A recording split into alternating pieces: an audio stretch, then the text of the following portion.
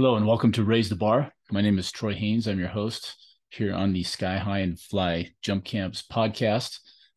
Today, my guest is Ryan Sanders. He is the owner and operator of Next Phase Athletics, and he is the current jumps and sprints and hurdles and does a little bit of everything coach at Soka University here in Southern California.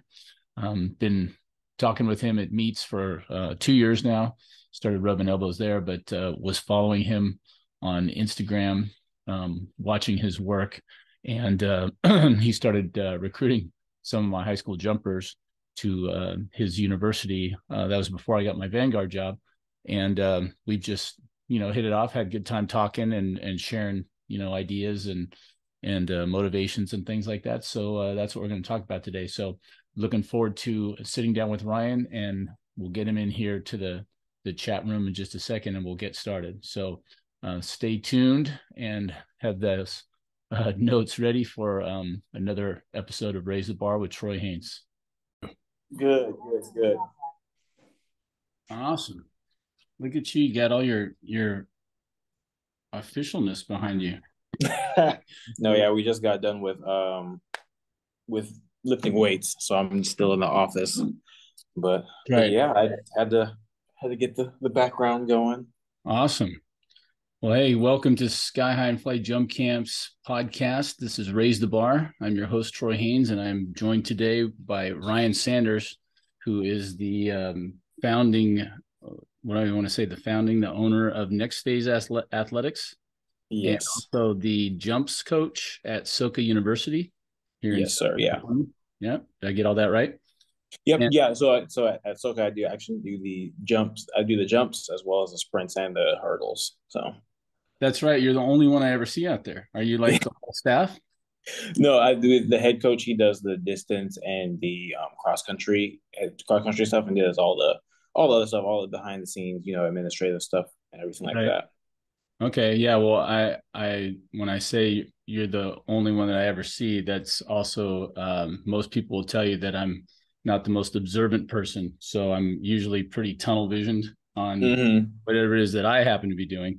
So if I don't Yeah. see the rest of what's going on around me, it's like I'll have people afterwards go, "Hey, did you see, so and so did this, at the meet?" And if it wasn't in the jumps that I was watching, oblivious, Yeah. Hmm. completely oblivious. No, yeah, I know I how that broke the goes. world record and this and that. Really? Oh, great. Wish I'd have seen it. So, Yeah. all right. So, hey, why don't you give us a little bit of your background? I don't know much. I just know that I've seen you both in person now for a couple of years, and was seeing your work on Instagram, which is where I first came across you. And I know you're up into the teens, 14,000 followers and all that on Instagram, which is a pretty impressive number. And Yeah. so, how'd we get to this place? Yeah. So I mean, I've been around track and field for now, I guess it'll be half my life. Mm-hmm. Started in high school, started with the jumps. That's my primary focus that I like to deal with is the jumps. I started out with high jump back in high school, and then matriculated to long and triple jump. So in high school, I did all three events. I think I made it CIF in all three events. After high school, when I went to college, I dropped the high jump because I'm not the tallest person out there. So it was hard. It was hard, having people already having a leg up on me in that regard. And then after college, I dropped the long jump because I was nationally ranked in the triple jump. So I was like, okay, let me keep going with this. Right. Um, and I've always been kind of as my career now, I'm a coach. Slowly kind of transitioning into a full-time coach as opposed to a coach slash athlete or athlete slash coach. But I've always been a kind of a player coach, as you would say. Back in high school, college, even after college, I always kind of had that kind of identity with me, where I just like to, pass on the knowledge that I've been given through the many years that I've been coached and stuff like that. Right. I've had many coaches during my career, some great ones, some not so great ones, right? So you learn from your experiences. So you learn what to take away from the good coaches and learn learned what to not do from the bad coaches. And so Right. yeah, just with that and with the Instagram, it's just really, posting what I do, posting what I do and posting what not necessarily what I think people want to see, because if you go off that, then it becomes more of a job than anything, right? So I post what I do, and what I like to see, right? It's kind of really just my Instagram is kind of a memory lane of my career, and also my athlete's career and my coaching career.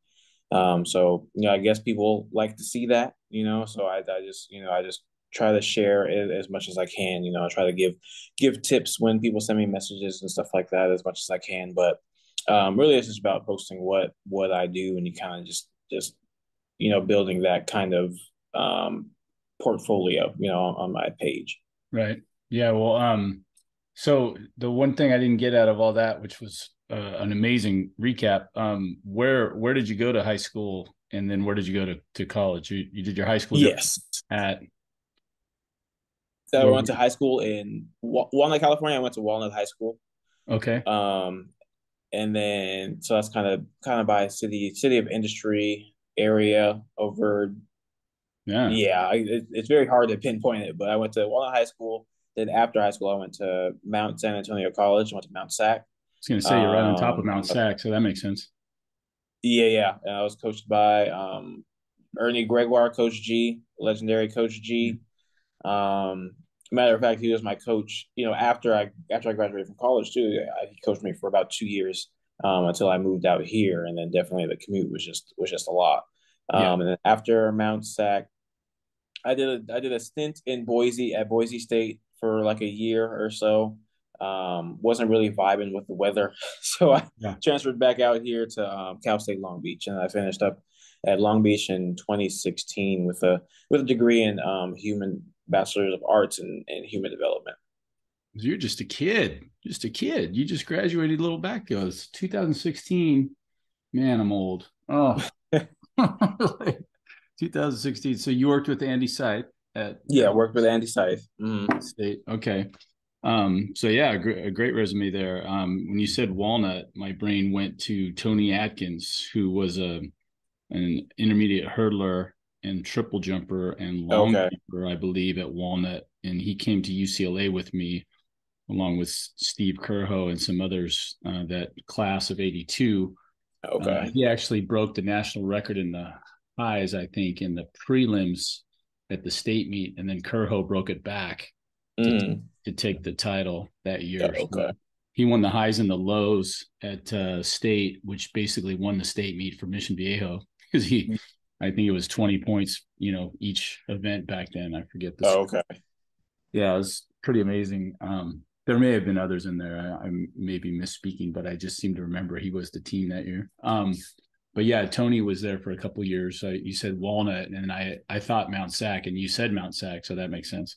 Um, Yeah. so you said you were nationally ranked then in the triple, and the other thing you said that was amazing to me, and you're selling yourself short, is that you qualified for CIF in 3 events. That's not easy to do. Those of you that are listening, I'm sure. I always tell my athletes, I go, "Did you ever do anything else, coach?" And I'm like, "No." nobody nobody asked me to do anything else.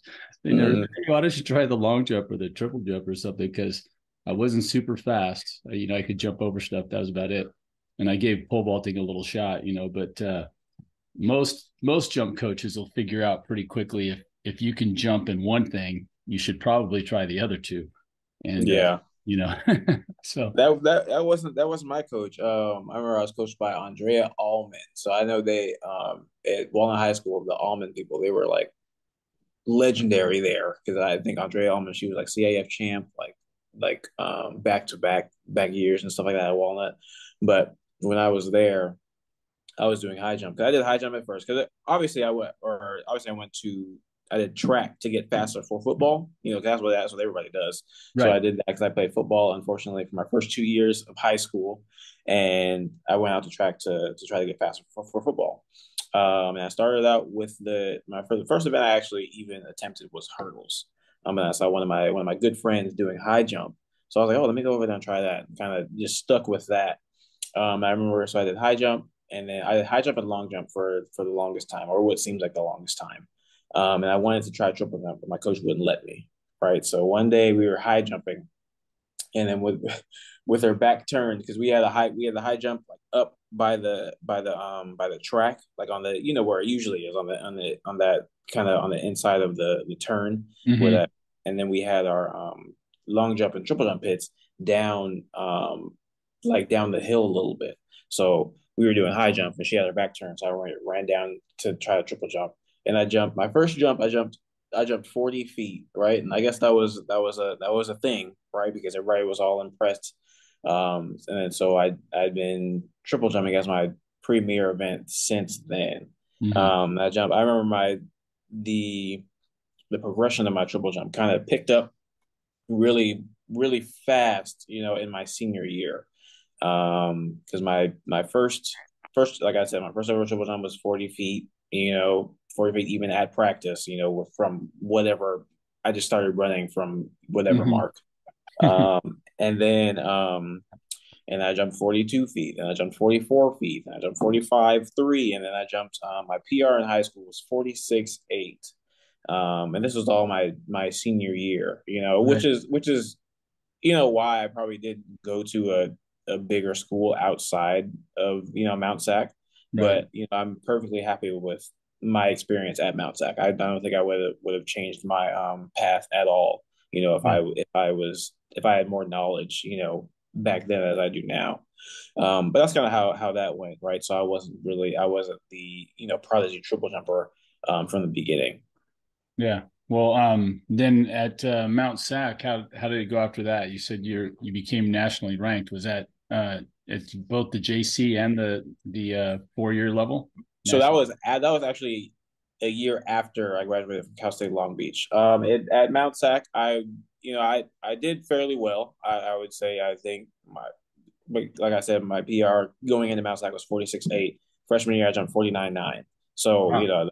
that's a big, difference, and that really, you know uh, I can say that, that was more my coach, than anything, right? Obviously, I'm the one out there jumping, but Right. definitely how he coached me, because how he coached me, right, is how I coach my athletes, because I've seen that it works, and that's what I know. Obviously, I have my little um different, Your own spin on certain yeah, things. my own spin on things, but a majority of it is, kind of Coach G's kind of style of coaching. Yeah. Um, and then so 49 9, and then I was runner up at the state meet. So I jumped 49 and some change at state meet. I can't remember the exact distance, but on the last jump, this guy who I had been kind of battling with all season, right around 49 feet. I think he was a little bit below me in the rankings of the state, before the meet. He wanted to jump 50 feet on this last jump, right? And just take the gold from me. So that happened, and then sophomore year, kind of a slump. I think I jumped 49 9 again. I was always like, kind of hoping for that 50 feet, right? The magical number of 50 feet Yeah. or 15 meters, 25 or 24 centimeters, something around there. Um, but it, never came, but I ended up being the state champion that year, nevertheless. I think I jumped 47-10 to Hmm. win the state title, so it wasn't a crazy competition by any stretch of the imagination, but I was the best on that day. Sometimes Yeah. that's all it takes. Yep. Absolutely. And then after Mount Sac, I had a year between Mount Sac and Boise, because I wasn't the best student. So right, so definitely, if you're listening to this and you're a student, right, make sure you really take your academics seriously, because this will probably be the easiest time in your life to be able to do that kind of stuff, Right. right? Absolutely. So definitely, so I stayed a year at Mount Sac. I finally jumped 50 feet, competing unattached, still working under the Coach G. Then I transferred to Boise State. Um, Not the greatest of times there, with the athletic staff, and just obviously the weather, right? Coming from Southern California, I've been there my whole life. Never seen snowfall before. I remember we were practicing one day, and it was, I think, It was first semester. Yeah, it was. I think it had to have been November or December, right? So in the dead of winter, and we had an indoor facility, but I don't think it was rented out to us yet. So we were practicing outside in the dead of winter in Boise, Idaho, right? So me and my friend Roderick Townsend, we were practicing. I remember distinctly. Me and him were wearing peak coats out at Mm-hmm. practice. It was snowing and it was all bad, right? So transferred to Cal State Long Beach. Um, Andy Seid was the head coach there. And Still my is. jumps, Yeah. yeah, my jumps coach I had one at the time. Name is kind of leaving my head right now. If I think of it, I'll shout him out. But ended up PRing there a couple of times, 51-3, 51-9. And that was kind of the extent of my collegiate career. And after college, went back to start working with Coach G again. Um, Jumped 52 feet, and then one day at the Brian Clay Invitational, I was jumping with Christian Taylor. Of course he won, right? I'm not gonna say I won, but he won. But I ended up jumping 53 feet, so Wow. 16.15 meters. That's my current PR there. And the funny thing about that is, hindsight is 2020, right? So we were jumping, and my coach, had the idea we were going to double. We were going to jump at Brian Clay and then jump at Long Beach the next day. So took my first three jumps. I think it was like 1550, somewhere around there, 1585 or 89, and then 1615, right? And then I was all happy, but then I listened to my coach, right? So I'm like, okay, we'll shut it down and we'll jump again tomorrow, right? I should have kept jumping. I Right. probably probably would have jumped 1630 or something like that, right? Because I'm the type of athlete where I can You're getting I've on been a roll. coached so well. I can adjust, right? Yeah. If I see something that I need to do better, right, I can do it better the next jump. It doesn't always happen like that. I like to think I could do that, right? Sure. But definitely that's always a goal. I think the next day at Long Beach, I jumped 51.5 or something like that. So that's not bad for doubling. But Right.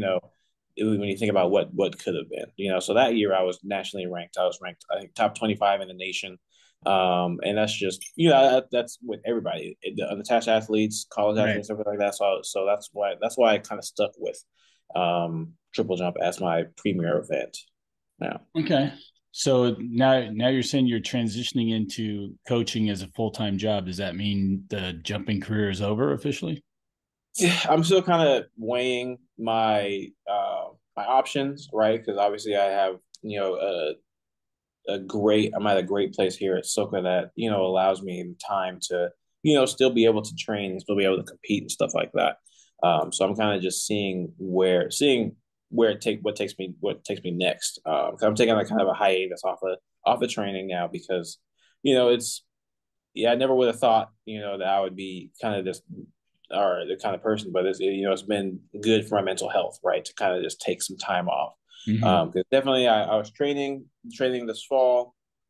Um, and I had big plans for the season. I wanted to compete at the U.S. Indoor Championships. I wanted to compete at outdoor U.S. Championships and everything like that. So I was training, and then I jumped at the Leap Fest that Keenan Briggs has. Hmm. I think I jumped.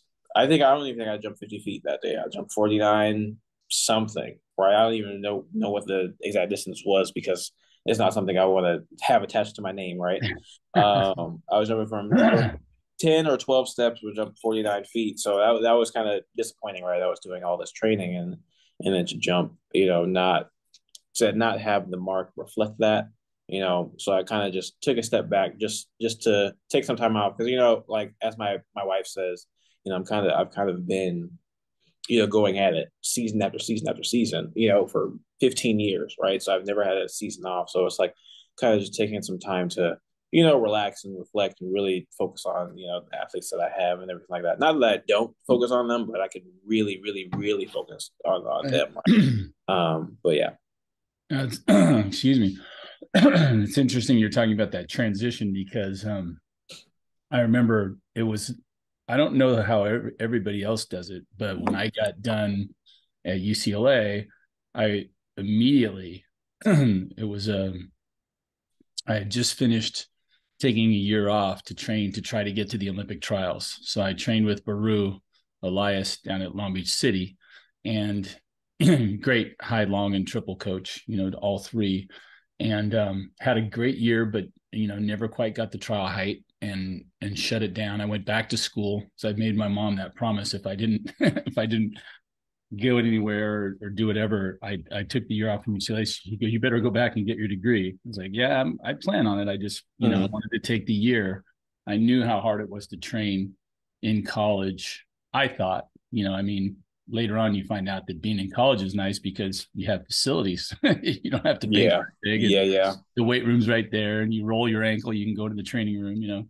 But I And found you also have teammates too, right? yeah, Oh, teammates, you have motivation, you have people to train with. Yeah, I yeah. mean, it's really, there's not a real great support system, as you know, for athletes once you get out of college. So, but the mindset was different too, because I basically was just had graduated in the fall of '88, and now I'm in a grad, no place to go to school, none of that Mm-hmm. stuff. And it's like my mom says, "Why don't you go to Orange Coast College and see if they needed any help?" So I I've walked down there and they hired me on the spot. So yeah, you can do the jumps. I was like, oh, okay.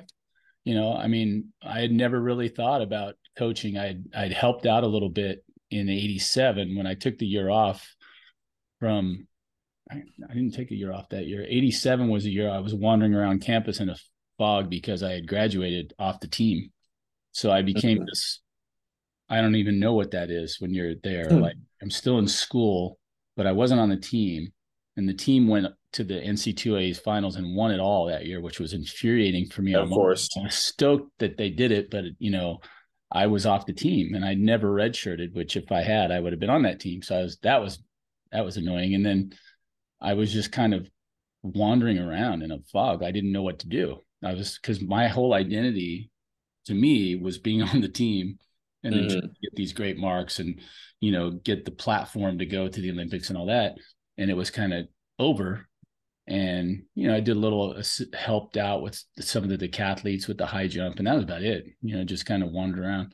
So yeah, that transition into coaching was just weird because I didn't think ever about it. I didn't realize all the time that I'd been training, working so hard to get me better that it might make me a coach someday. I had never, Mm-hmm. I Yeah. don't know why, but it just never went that way. So, um, and then you talked about how you're still competing.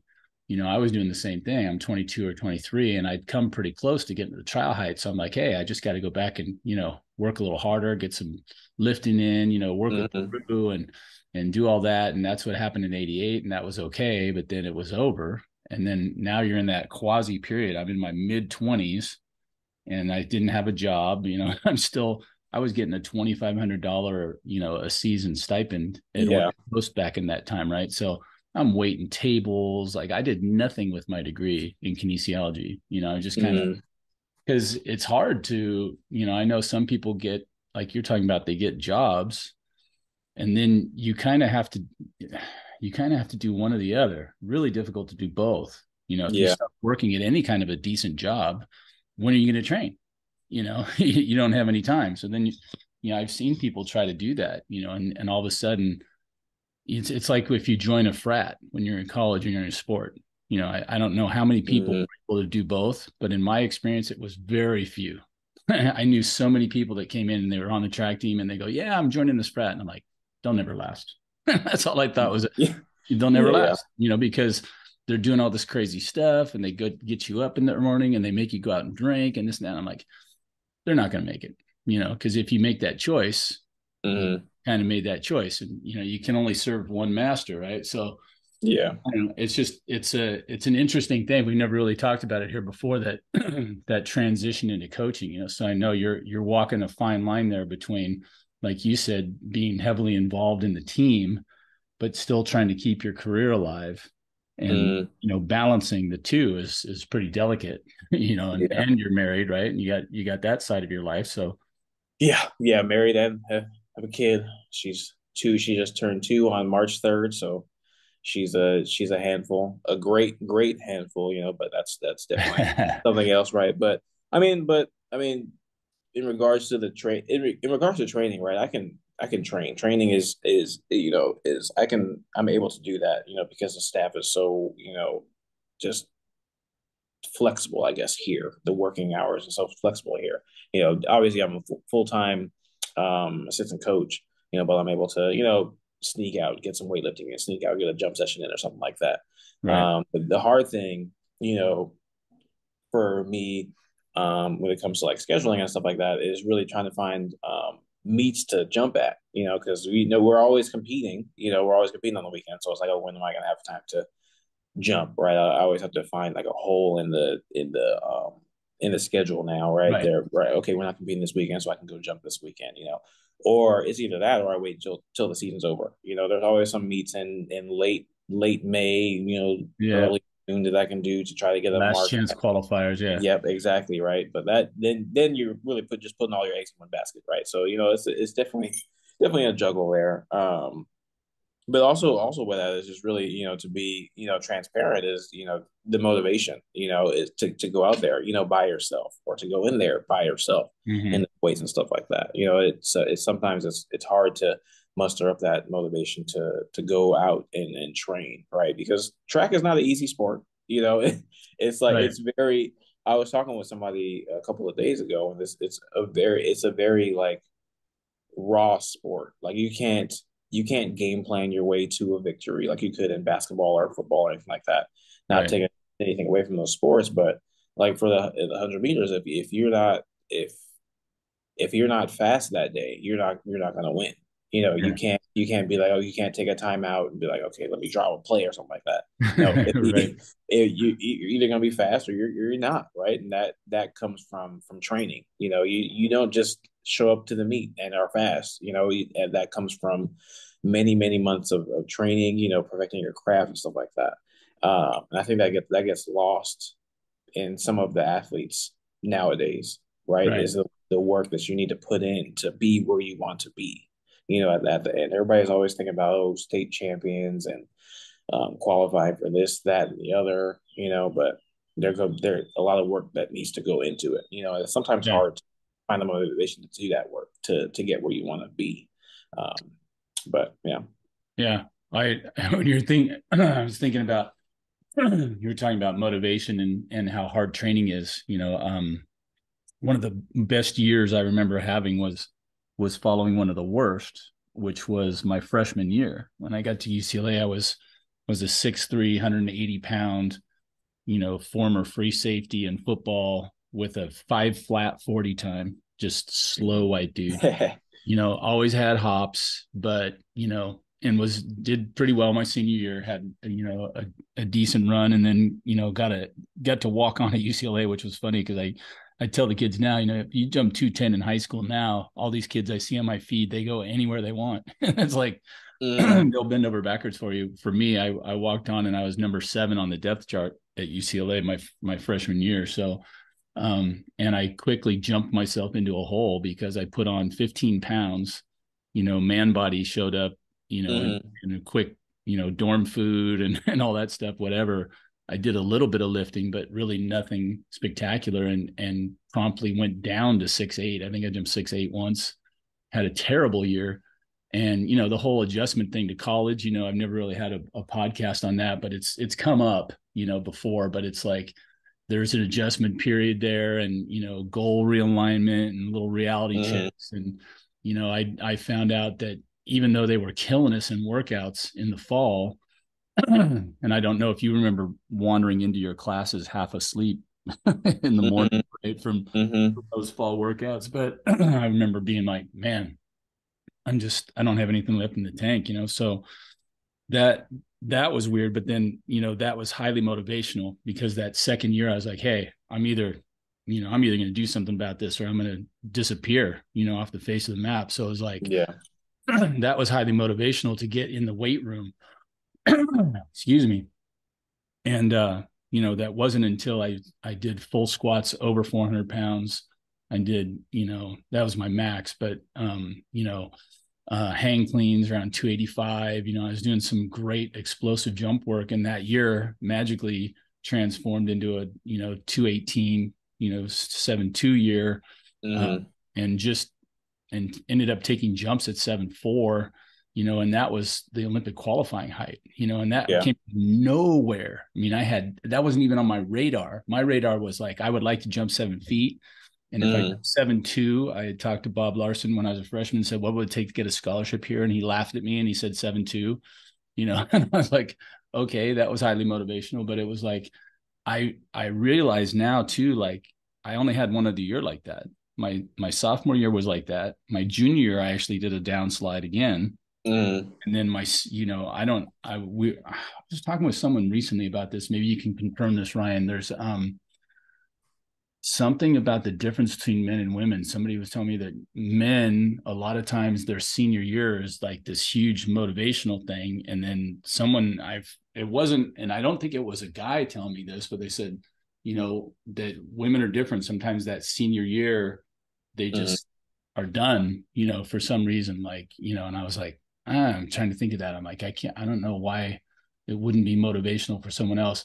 For me, that was my senior year. That was it. I mean, I just went for it. So that was the 2 years that I remember training, like a beast in the weight room Mm-hmm. and doing everything possible.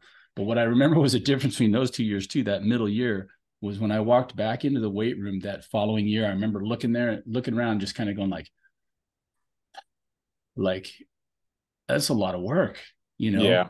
And it was hard for me to generate that every time. Like I have a deep appreciation for people that continue to excel year after year after year, like these guys in the NFL and in basketball and baseball and different sports. The real greats that are just always, dead on, and they have to be putting in the work. They're either unbelievably talented or they got to be working their butts off like everybody else, Yeah. and you got to put that work in, like you're saying. It's like, man, I finding the motivation, was hard, even those years when I was training for the trials and I really had nothing else in the way. And I thought I was training hard and everything. It was like, man, it's just, getting in there and grinding.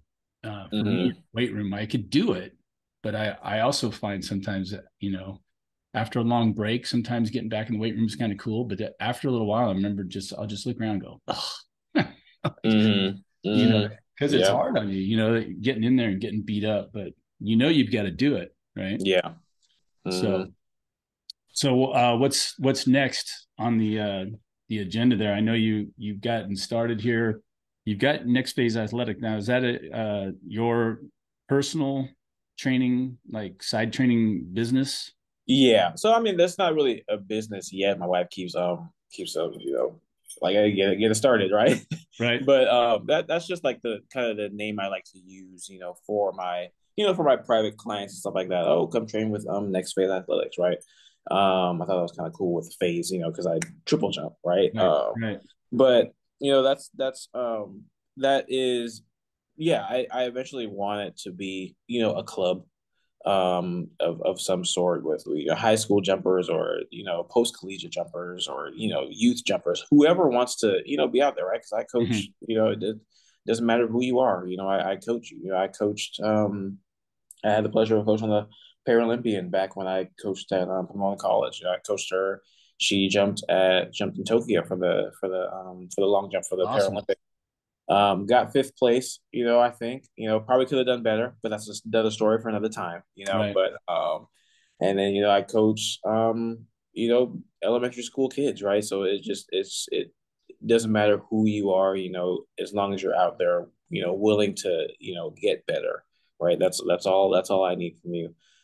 So yeah, so I eventually would like it to be a club, but just, kind of going through that paperwork phase of how to do that. Right. But yeah, I mean, primarily the club. I would love for us to focus on jumps in the beginning, right? Definitely venture out to the sprints and hurdles, because I've always, like I said, I've always been around track. So I do have some experience with the sprints, personally, and from the hurdles just by kind of association. I have one of my friends was a two-time Olympian 400-meter hurdler, right? So kind of just being with him throughout our time at Mount Sac, I kind of see like what hurdle workouts are like, and definitely Mm-hmm. talking with other coaches and everything like that, kind of picking their brains with that. Because even I don't know everything, right? And I'm not ashamed to admit that, Right. because I feel like as a coach, we're always growing, always finding new ways to do what we do. But yeah, so I mean, I would love for it to focus on jumps for the first couple of years or first couple of months or whatever, however fast it grows, and then kind of branch out to sprints and hurdles, stuff like that. Yeah. Well, that's a great, I was just thinking you're talking about, always trying to get better and just throw this out. If you've been listening for a while, you're listening to Raise the Bar, the Sky High and Fly Jump Camps podcast. We're talking with Ryan Sanders of Next Phase Athletics and the jumps and assistant coach at Soka Athletics, Soka University. That's technically down in Irvine, right? Is it Irvine-ish? Yeah, Irvine is a big city. It's in Aliso Viejo. Aliso That's Viejo, yeah. Yeah. Driving Irvine's a off into the hills big there. city. I like that. It's the tracks out here are great. These smaller venues I've been bouncing in and out of. Both you guys, the one we were at the other day, Concordia, Mhm. Westmont, all these beautiful colleges with nice tracks that you kind of wander around till you find. Yeah. You're always in this nice little area with trees and in the backdrop it's nice. But I was just thinking again that here on Raise the Bar, that was my quest, was to become better, at whatever you're doing. And Instagram helped me a lot in that respect. I give a lot of credit there just because I'm always looking. Like I'm a visual learner for sure. And Mhm. I see stuff that I'm looking at and I'm like, wow, that's pretty good, and I steal liberally drills and then, I'll try them out. And then there's other times when I think I've invented a lot of drills, but it's like that invention is not like, I think I need to invent a drill. It's like you're trying to get your athlete to Yeah. figure something out, something that you understand, but you try it, you tell them the one way that you learned it, and they look at you and they try it and it doesn't work. And you're like, okay, now what? Because I Mhm. know how important this concept is. Like for me, the knee drive up and across to the Yeah. opposite shoulder, the opposite hip, huge. And so many struggle with that. I'm like, okay, is it the knee itself doing that? Is the curve that does it? What is it? And so I'm always trying to come up with ways to tilt the athlete away from the bar and Mhm. actually think about jumping away from the bar. And that has led to, all kinds of different things. But that search to become a better coach, better athlete is what we're talking about. And when you said, you know, starting up a track club, that's when my brain started to go fuzzy on me because I've had that same, thing now. I've been doing this business for 5 or 6 years now. I remember the reason I started doing Sky High and Fly jump camps was I didn't want to teach summer school anymore at the high school level. Mhm. It's like if I can do something that I really enjoy and do it throughout the year and it makes me the same amount of money, I go, Yeah. Yeah. and I don't have to do summer school. So that was my first motivation. But since then, it's grown. But I'm, from all three jumps and now the pole vault and now working with a sprinter, um, I'm realizing that everything that we're talking about is explosive, Yes. explosive speed and power and, quickness and agility and all those things. And it's like, sprints, hurdles, jumps, almost everything out on the track is explosive in nature, and people say, "Oh no, what when you get to the mile and 10, I'm like, you'd be surprised. Those Mhm. guys can be pretty explosive as well, right? You watch at the elite level, somebody that runs, the mile is no longer jog 3 laps and Yeah. jockey Mhm. for position and then run that last lap, right? It's like it's a whole nother animal. But so what do you use for your kind of you're talking about the way that you were coached? And I found that interesting because I wonder why it is my brain always goes, back overs and then short approach and working back out. Like I'll Mm-hmm. start from 0 steps. And actually, I don't know if I invented the 0 step drill, but and Elias never did that with us, but it seemed to me like a natural progression because we always went back overs 1, 3, 5, the whole curve. And then maybe we would get back to straight approach, but I don't remember doing a lot of full approach jumping in practice, which Yeah. sounds weird to people, but it's like I remember that by the time we would get all the way back to full approach, there was only 1 or 2 of those in there. Mm-hmm. If you were going to keep going because we did so many of the shorts, and short approaches aren't that bad as far as wear and tear, but Yeah. it's still, it has its thing. So how was it that you said, Coach G, taught you and you kind of use that as a framework, but explain that to us a little bit. How's that work when you're training? Yeah. Because me and him, and the training partners I had under him, it was a lot of bounding. A lot of bounding, a lot of technique kind of work. So I am a technician through and through when it comes to both myself competing and my athletes. A lot of technique. And I've taken that, and kind of expounded upon that with a lot of the stuff I do with my long and triple jumpers and high jumpers as well. Um, we for long jump we work a lot on the takeoff, because I feel like the takeoff is the most important thing in the long jump, right? Is the takeoff. The takeoff includes the angle that you're taking off at, the right positions you're hitting, and the speed at the board. Right. So we work a lot on that, a lot on takeoff angles, a lot on running off the board, because you can let's say we have somebody like a guy, his PR is in the 100 is 11.2, right? Which is pretty good, pretty quick. Let's say you're coming down the runway at 11.2, but if you hit the board wrong, the worst case scenario is injure yourself, right? Second case is you'll hydroplane, right? Jump, just run right off the board, not gotta go anywhere because you have no height, or you jump too high, right? And then also not go Right. anywhere, right? So definitely making sure we have the right angles, off takeoff. That's gonna make or break your jump, right? There's not much you can do in the air that's really gonna change that. The only thing you do is fight forward rotation with either the hang technique or the hitch kick or the Right. 1.5 hitch kick. There's not much you can do, but it's really all going to be, in my eyes, about that takeoff, making sure that takeoff is sound when it comes to Right. speed off the board, off the board. For triple jump, the biggest difference I see between elite jumpers and good jumpers and just starting jumpers is the transition from first to second phase, because that's always a hard one to do, right? Because you're hopping off one leg and you hop back on that same leg, so making sure you have that transition. That's where the bounding comes into play. I always teach my athletes how to bound. It doesn't matter if you come in as a high school 40-foot triple jumper or you're just starting, right? We're going to learn how to bound correctly, because that's what's going to get you to where you want to be. So just learning how to bound correctly, solves almost every problem in triple jump, because that's all Right. triple jump is. Triple jump is just bounding, right? Keep Right. trying to maintain your speed on the runway and bounding 3 times into the pit. I try not to make it.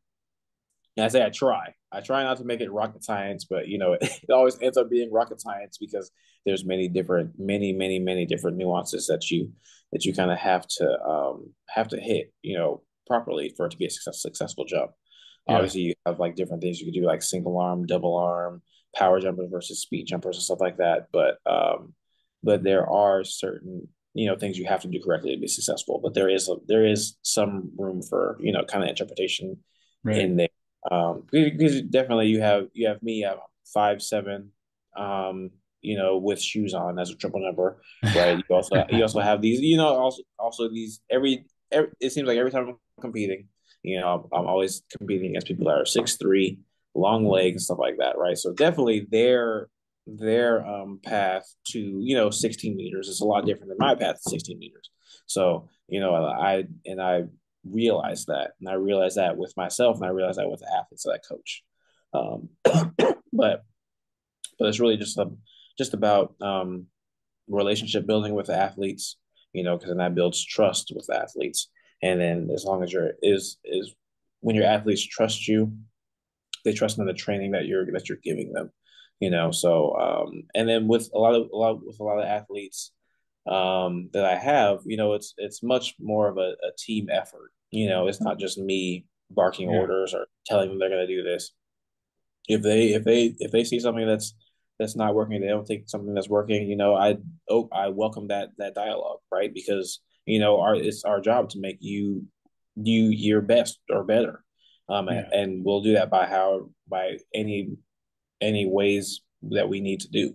So I'm never a cocky or a conceited coach or anything like that because I don't know everything. So I always try to tailor um, my training to the athlete that I'm working with, at the time. Yeah. But it's really just all about a lot of technique kind of work that I do with my jumpers No, and you're sprinters and mentioning, hurdlers. yeah, yeah. You were mentioning the bounding, and that's Mm-hmm. where my brain goes to, same things. Working with Elias, we did a lot of triple jump bounding, even as high jumpers. I remember doing 7, single leg repeats, and you would put your shoe down. You would run onto a line, 1, 2, 3, 4, 5, 6, 7. Put your shoe down, and then just try to beat that. Like 7 repeats, Yeah. leg, strong leg. I learned how to switch bound. I have still to this day not once have I ever run up and tried the triple. I avoided it like the plague. I was just like, Mm-hmm. because my shins were always killing me in high Yeah. school. So I was like, there was no way you're going to get me to take 3 jumps in one. I was going to Yeah. take 1 jump in one. So my question is both former athlete and coach for you with, when you're talking about bounding and how important it is. And for those of you listening out there, you may be wondering the same thing. If you're sitting there right now holding your shins in pain and thinking, God, I don't want to do any more bounding today or even for a couple of weeks. How do you go about that, Ryan? And, you were talking about, I think the triple jump has got to be one of the most technical events that I've seen because every time I watch it, I realize how little I know. But, what do you do to teach the technique where the kids don't end up with their shins being blasted into powder? Like, what's the most Mm-hmm. important thing that you do? Yeah. Well, listen to your athletes really is number one. Because my thing is if an athlete that I'm coaching has an injury, 15 times out of 10, I've had that same injury, right? So I know what to do with it. I know how to deal with it. Because I've had that, right? But the athletes that you're dealing with, you can't feel what they feel, So and then sometimes you have athletes that are over over oversharing. They vocalize everything, right? And you have some athletes that you ask, oh, how are you feeling today? How's your ankle today? How are your shins today? They're fine, right? And in my head, I have the face of the exact person I'm talking about, right?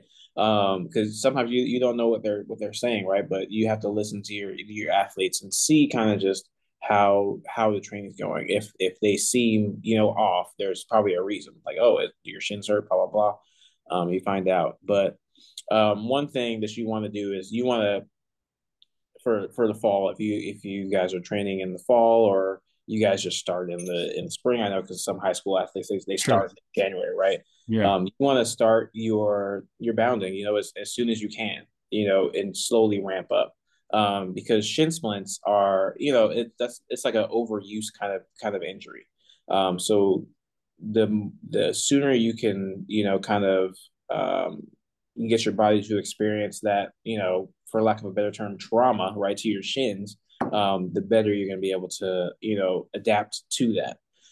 So really, it's going to be about starting that early because definitely, um, if I give a coach or an athlete my kind of the bounding drills that I do, and they go do those like 5 times a week, after not doing any bounding or beforehand, right? Yeah, of course your shins are going to be hurting after that because you're going from 0 to 100, Right. like in a matter of days. So definitely, kind of building your body's immunity to that kind of constant like pounding, will be very beneficial for you. Um, Other than that, right, really making sure you're staying flexible within your lower leg area, your calves and stuff like that. Mm-hmm. because we don't want to get to the point where we need to, kind of rehab, but there is something you can do that when I did in high school, I think. Yeah, I did in high school. For every warm up, we would do like band exercises, like with our shins, and I Mhm. never got shin splints. So I think kind of just being aware of that it could happen and being proactive about it, Right. is definitely something you don't want to wait till it happens, right? Because when it happens, then you're out of training for a couple of days. And my whole thing about injuries is, right, people um always think you want to be injury free, right? So you can compete, like, oh, I can't have my hamstring, strained because I gotta compete, Right. but the way you need to think about it is you need to be injury free so you can train, because you Right. get better when you're training. You don't get better at the meet. So you want to be injury free so you can train and get better so you can compete well at the meet, Right. so but definitely, yeah, that's something that I would really say is start it early, so your body can build that kind of immunity to it. Now, is it as simple as something too as the dorsiflexion plantar flexion issue? I know a lot of Yeah. athletes, are Hmm. toes down, Yes. teaching how to pull their toes up while they're sprinting. And Yeah. when it comes to bounding now, this is a real technical question, but again, for those triple jumpers out there, and we haven't talked a lot of triple jump on Raise the Bar, which you may be thinking it's only high jumpers. But Hmm. tomorrow's guest is uh, the guy from Team Hootie pole vault. So we're going to talk triple jump and long jump today with Ryan, and high jump and sprints and hurdles, since you're so versatile. And then tomorrow we're going to talk pole vault. But raising that bar both in the event itself and then pushing your athletes when you're teaching them, that how is it? Like, is it heel toe? Because I was always taught Hmm. heel toe for sure, high jump and long jump. But in triple, is it only on the first phase? Because after that, I always think anytime I put my heel down, I'm almost hitting the brakes Stopping yourself. a little Yeah. bit. Yeah. So how does that work when you're triple jumping, getting off the board? So You were talking so that what transition from first phase earlier. So Yeah, yeah. I'm So curious. what I have my athletes do is when I'm teaching them the bounding drills, because I have a variety of kind of bounding drills in my bounding repertoire, I guess. So one thing I do is I do just a simple B skip, right? B skip, but everything we're doing is with a triple jump landing, so a flat footed landing. So do a B skip and do a B skip with kind of like a skip in between. I can send you the video, but you can Right. Right. like, so it's like six drills. But what I do to kind of cue them to land, because definitely with triple jump, you want to land flat footed, right? When you're sprinting, obviously you land on the balls of your feet, so you can get off the ground as fast as you can. But for a triple jump, when you want to land flat footed, you want to land flat footed with both the transition from first to second and the transition from second to third. Right. You never want to land on your toes, because when you land on your toes, two things happen. So you land on your toes, and there needs to be a time where so my hands the floor and my foot is the so you land on your toes. It's going to take time for your heel to hit the ground, and then you're off. When you land flat footed, you can go off immediately. Right. So I obviously that is milliseconds, right? But the more time you spend on the ground, the slower you're going to go. So you want to get Right. off the ground as fast as you can. So what I teach my athletes when they're doing those bounding drills is to push off your heel, right? And the only way to push off your heel is if your heel is on the ground. You can't push off your heel if you land midfoot. So I Mhm. teach them to push off with their heel. That kind of gets them kind of the feeling of what it's supposed to feel like. So I do that. I never say lead with your heel, because then you'll get people that stick their heel out into the ground and stuff like that. I always say make sure you push off with your heel, Right. and then they'll kind of get that. It'll be a natural pawing action at the ground with trying to push off the heel. But then that allows them to get off the ground as fast as possible, and also utilize all the legs and the muscle that you need to Right. be efficient in the triple jump, right? Because we land also the second thing we land on your toes, right? You just have your calves, right, working. You don't have anything else. But when you land on your heel, you have your glutes, your hamstrings, your thighs, everything Yeah. working for you. Yeah. Yeah. Well, it's interesting too, that idea, I think, of hitting on the toes off the board too, is that it would seem to me it would be counterproductive to have that contraction of your calf muscle for bounding, because it seems to me like it's got to contract and get tighter when you want it to stretch, right? So if I pull my toes up and I'm landing either heel first, which you said, no good, but even flat, I'm not going to be up on my toe and therefore not contracting that calf muscle to do what it does, right? So what I learned, I took karate back when I was 12 years old because I was getting beat up at school. My mom said, "Yeah, you got to take some karate lessons, learn how to fight." I said, "Okay." So I remember seeing my first Bruce Lee movie, right? Because this is 1972. I was 8 years old. And when I started watching that was Bruce Lee. And then 4 years later, taking karate lessons, I remember thinking about this. But Bruce Lee he was into that, he'd be like really, really tense, like, and you'd see him every fiber straining, and then he'd throw his punch. And I remember my instructor said, that's kind of the opposite of what you want to do. You don't want to be tense and try to move fast, because you're contracting the muscle. And then you're asking it to move, and it's much, you'd see guys that go like this, and boom, that hand just flies out, or you see the guy go like this. It's like, I'm going to hit you as hard as I can. You can barely move. So, that contraction to me would seem to be counterproductive, as opposed to landing with that toe, like you said, on the heel, on the flat or whatever, but at least that muscle is stretched as with the toe up as I hit, then it's ready to do that. Exactly. Right, at the end. So, okay. Yeah, I'm greatly interested.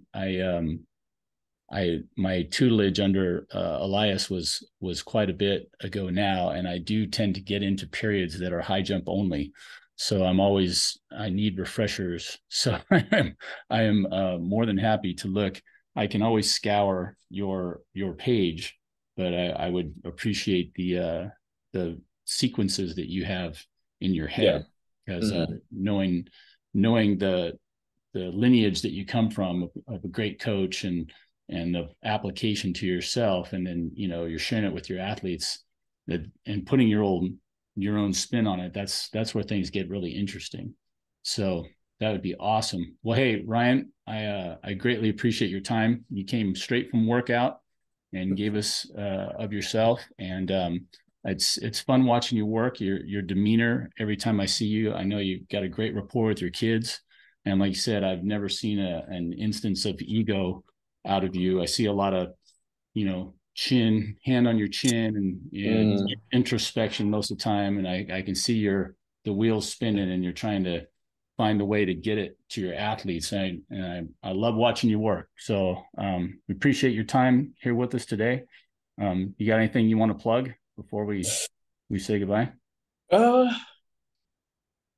No, I'm just what one thing I'm reading the book, because I'm doing a master's program now at Concordia, right? But one thing I read in a book is something about motivation.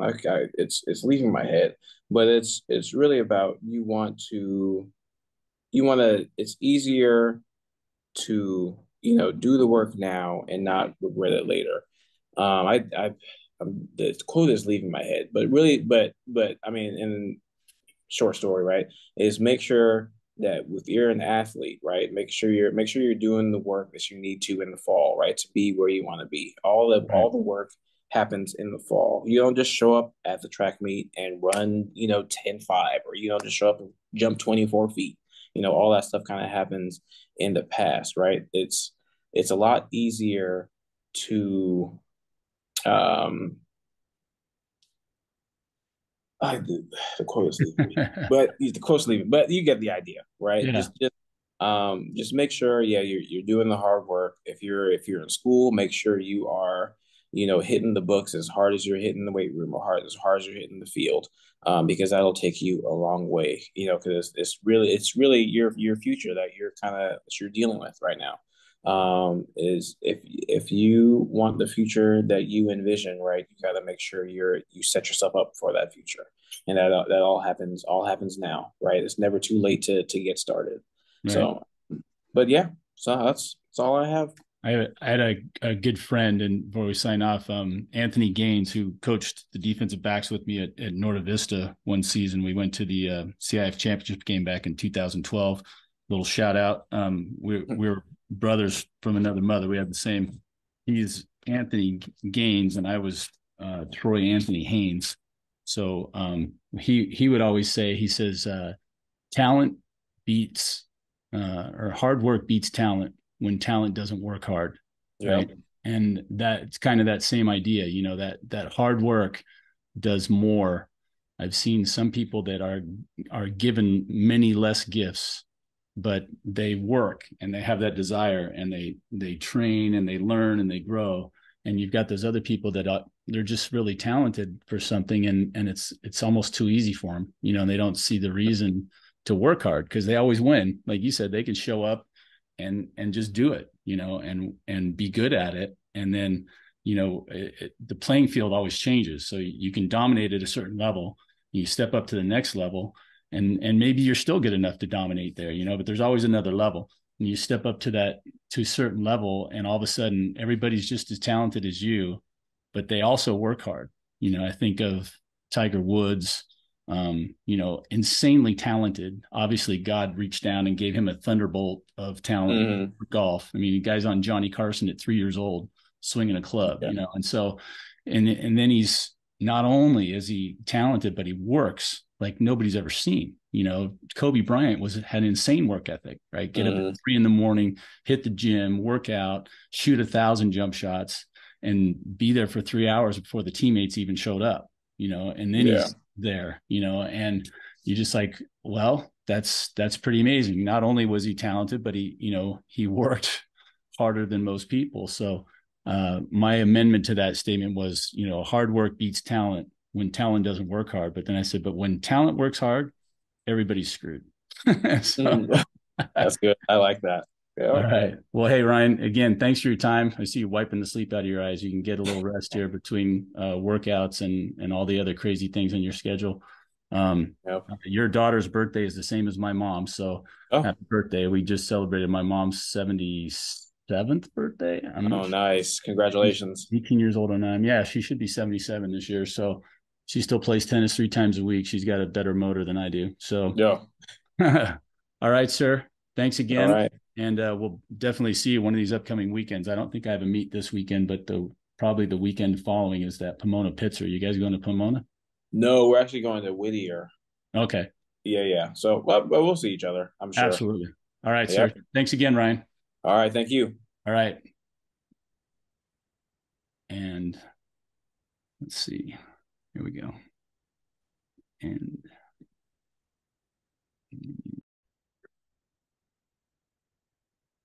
And that wraps it up with Ryan Sanders here on Raise the Bar. I'm your host, Troy Haynes, signing off. I want to say thanks again to Ryan for sharing his valuable time and all his insights into the long and triple and the hurdles. Just a great guy. Love watching him work with his kids. And he still has some dreams and aspirations of competing. So I want to wish him all the best on that. And until next time, that'll do it here on Raise the Bar.